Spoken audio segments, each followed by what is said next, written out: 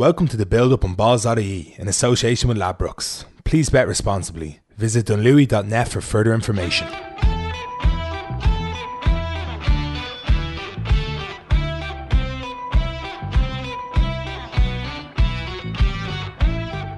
time to talk rugby. It's time to talk Six Nations, Stevie, but there's no Ireland match. It's just an unusual situation, isn't it? That, like, again, Italy is probably, in a weird way, it's the one that we probably look forward to least as you know, in the tournament any year. But for it just not to be happening alone, and we're suddenly kind of looking and going, God, I'm really up for England and Wales this week. But it does feel a little bit hollow, doesn't it? It does, definitely. I think you know, some of the players would want to bounce back very quickly, especially after that defeat to England. You know, you probably would have seen the likes of Johnny Sexton run out again to try and make up for, you know, that error that, you know, led to a try. Jacob Stockdale would probably want to get straight back on the wagon and get out and play and try and right a few wrongs, and unfortunately that hasn't happened.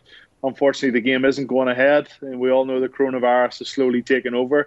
But yeah, two exciting games to look forward to. And I suppose for me, you know, the France Scotland versus France game is something I'm really excited about, especially as France are, you know, going for a Grand Slam. So yes, unfortunate that Ireland aren't playing, but still plenty of rugby to be watched over the weekend. Yeah, absolutely. And we'll talk about both of those games in detail in a second. But just one more thing on Ireland. You know, you're talking about bouncing back. You're talking about going in now, presuming everything goes ahead, to Paris next weekend. It's kind of like France will be going for the Grand Slam. That brings the story on itself. As a player, though, you've kind of had the loss to England. There's a game being called off. There's the week off anyway in between, so there's 3 weeks until the game. But also there's a kind of a sense of the tournament sort of petering out with it, you know, when a game's cancelled. Yeah. It's sort of like this is a lost Six Nations almost. How difficult will it be? And we'll talk more about this next week. But how difficult is it going to be to get up to go to Paris and play in that last game when there's, in a weird way, nothing to play for because it's going to be an incomplete Six Nations for Ireland?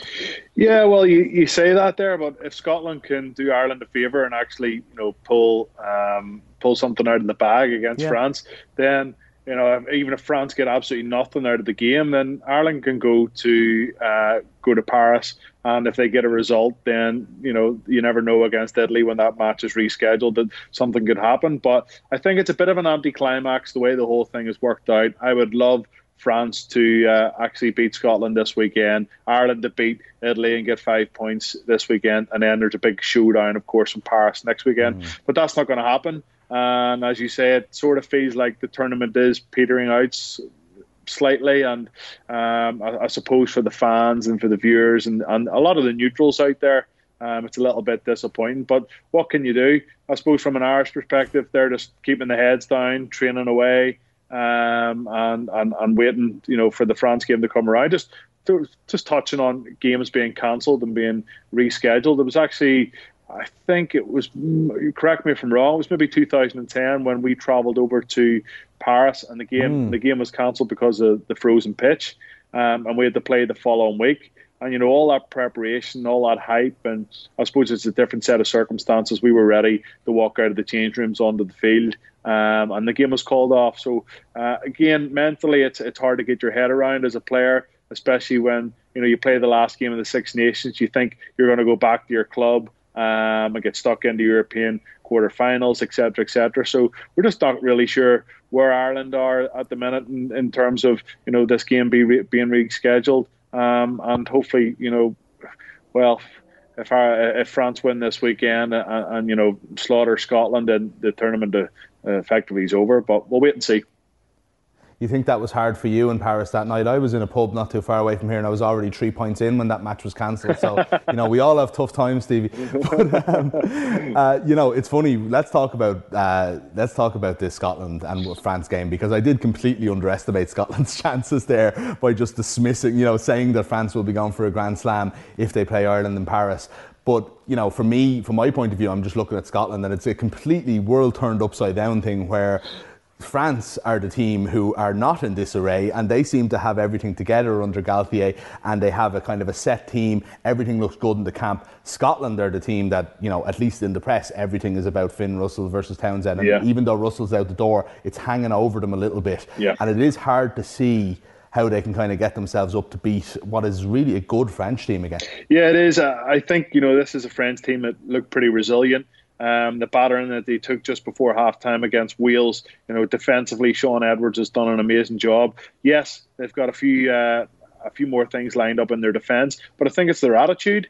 I think they work great for each other. They seem to be enjoying it, working hard and having to pick themselves back up off the ground. And in French teams over the last 5 or 6 years, we haven't seen that. The work rate hasn't been there.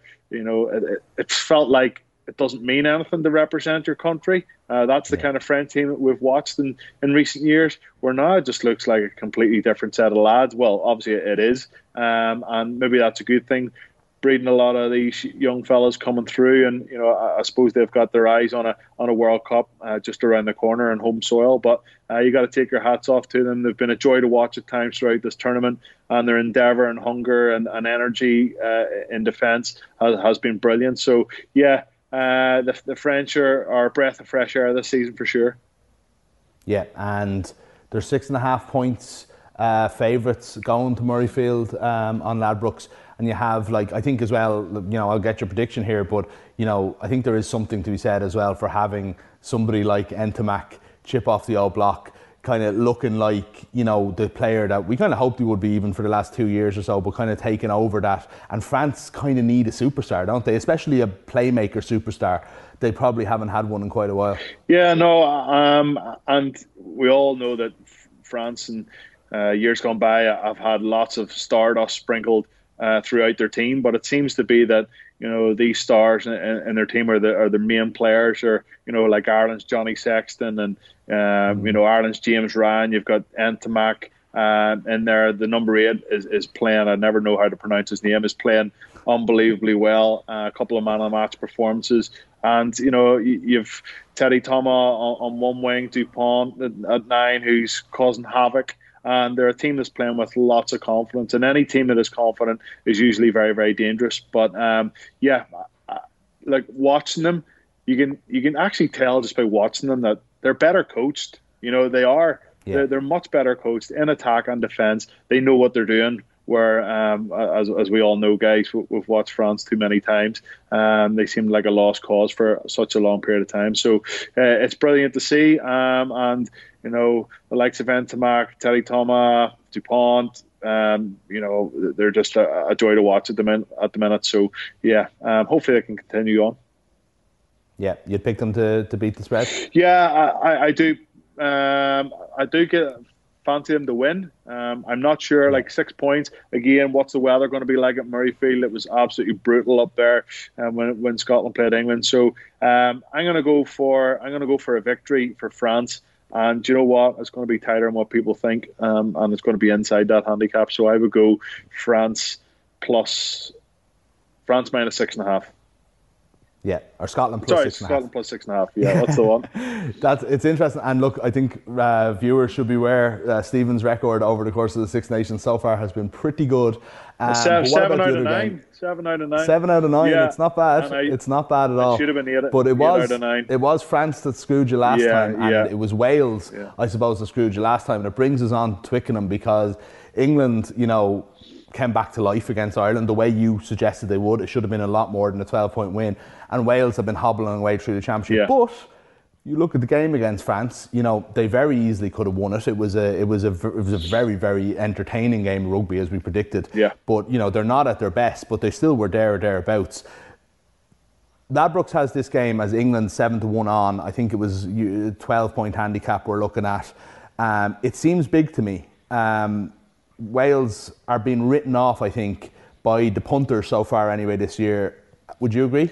Yeah, I would agree. And I suppose a question that I would ask you, Mick, is who do you think's better at the minute? Do you think it's Ireland or do you think it's Wales? And I think 90% of the punters out there would probably say Ireland. But yet Ireland been down by 12 points and probably, as you said, should have been a lot more. So, what's changed with Wales travelling to Twickenham? Why does everybody think that Wales and England are going to be a lot tighter than Ireland versus England was?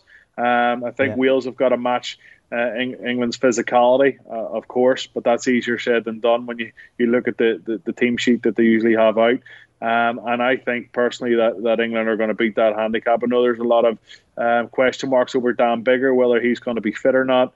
I think Wales have been taped together for large parts of this tournament, especially after that World Cup, where they just seem to be out on their feet come the end of it. So yeah, I think England will inevitably run out victorious. And yeah, for me, I think they're going to beat that handicap of 12 to 13 points. Okay, and that'll set up England and France still with the possibility Ireland winning a Six Nations Championship for England on the last day, which is, I don't know if it's something we want to do or not. Very good. Look forward to the weekend and enjoy it for what it is. There should be still 2 good games, even if we don't have the third Ireland game, but we will hopefully talk to you next week ahead of what we hope is an Irish trip to Paris. Thanks, lads. To subscribe to the full Build-Up podcast, search the Build-Up on Balls.ie on all good podcast apps.